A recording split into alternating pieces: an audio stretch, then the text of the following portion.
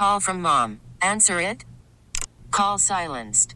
Instacart knows nothing gets between you and the game. That's why they make ordering from your couch easy.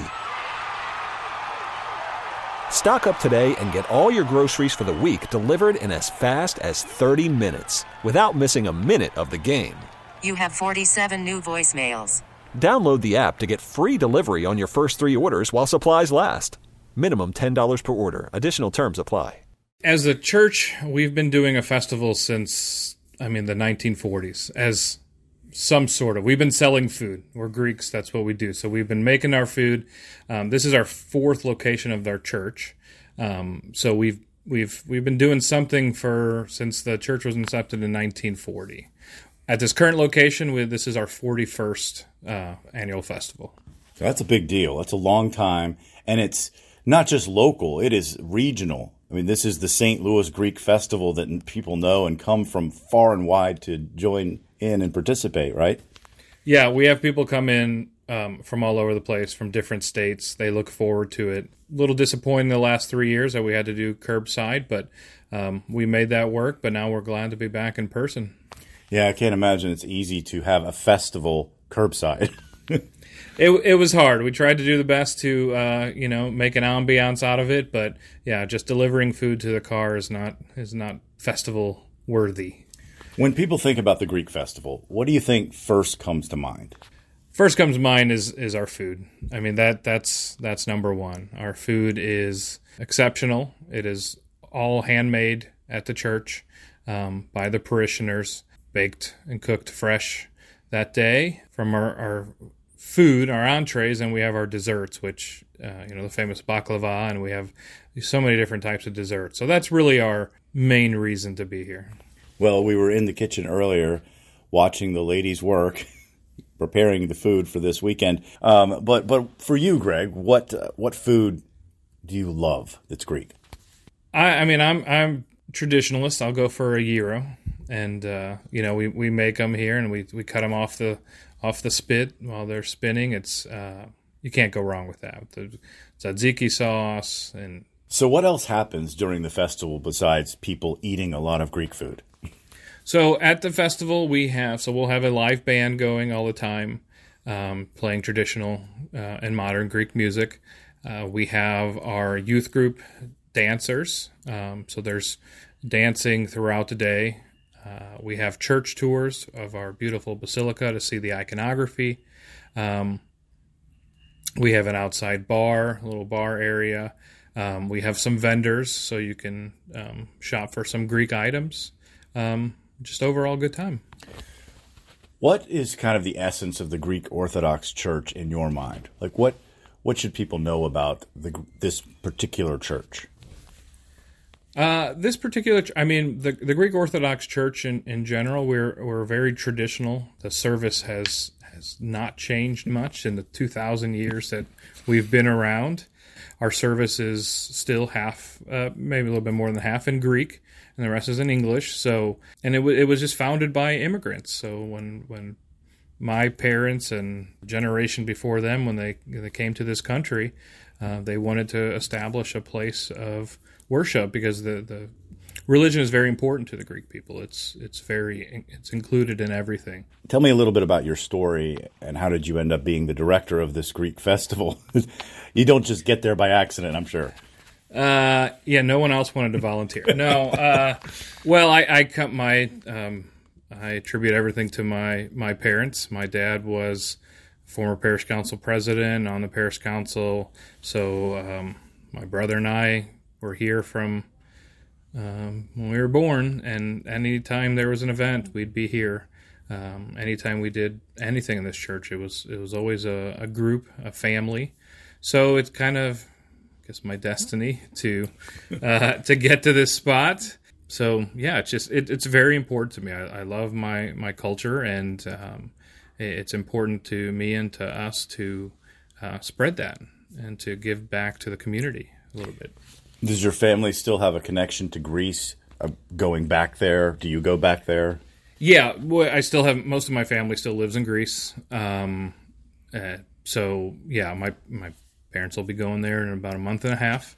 I haven't been in a few years, but yeah, I've been before. My brother and most of a good amount of the families here still have family that lives over there.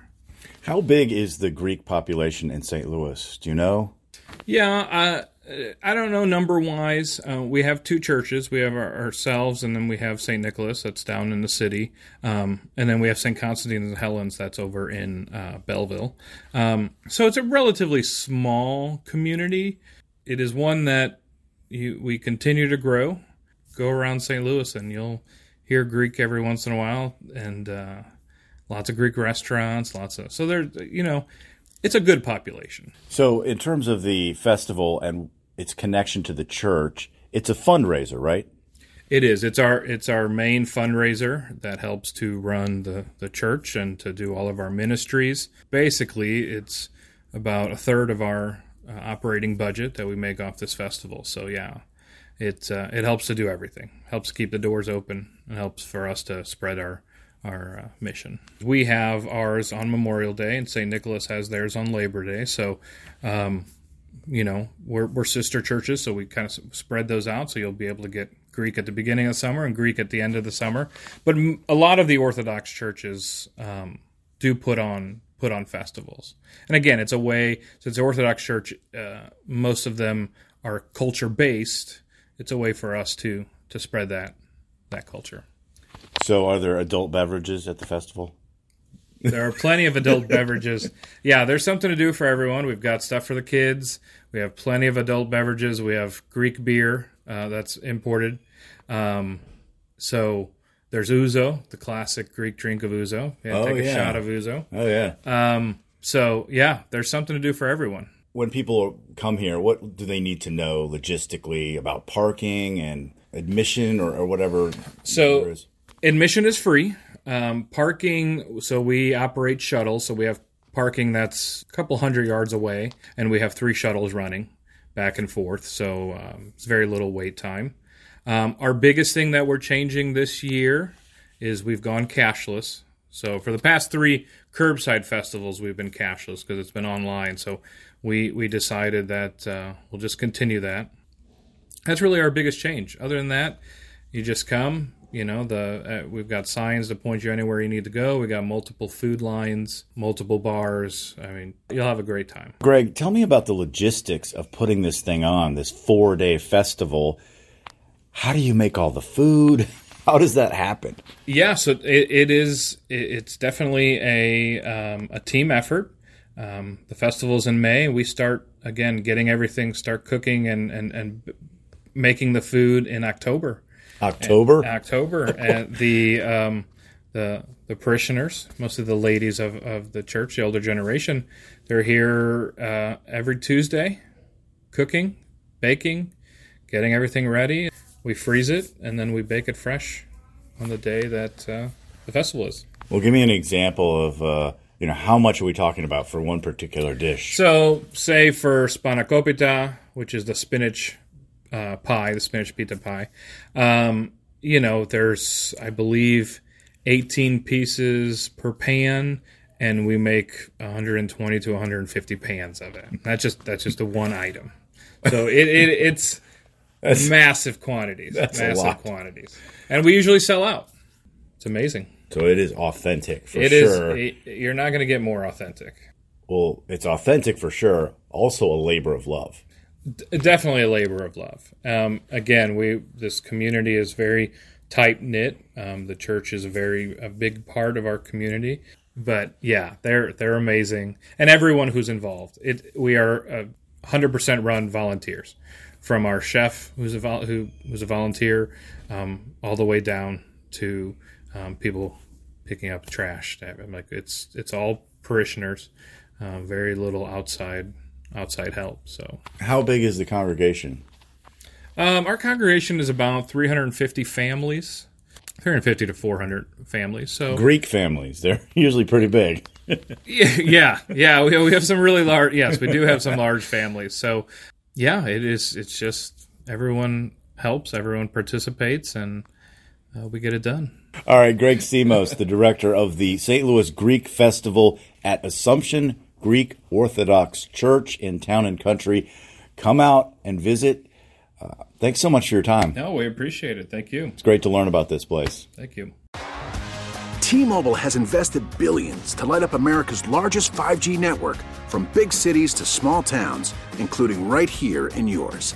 And great coverage is just the beginning. Right now, families and small businesses can save up to 20% versus AT&T and Verizon when they switch. Visit your local T-Mobile store today.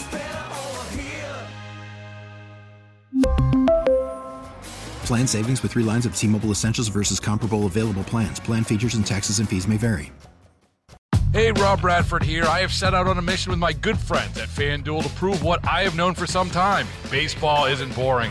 Now I have a daily podcast to prove it with some of the most notable people in the baseball world, screaming baseball isn't boring from the mountaintops, or at least agreeing to come on our show. Players, managers, GMs, and yes, even the commissioner of baseball, Rob Manfred. It has been a constant wave of baseball's most powerful voices. So join the revolution. Subscribe and soak in Baseball Isn't Boring. Listen on your Odyssey app or wherever you get your podcasts. You'll be glad you did.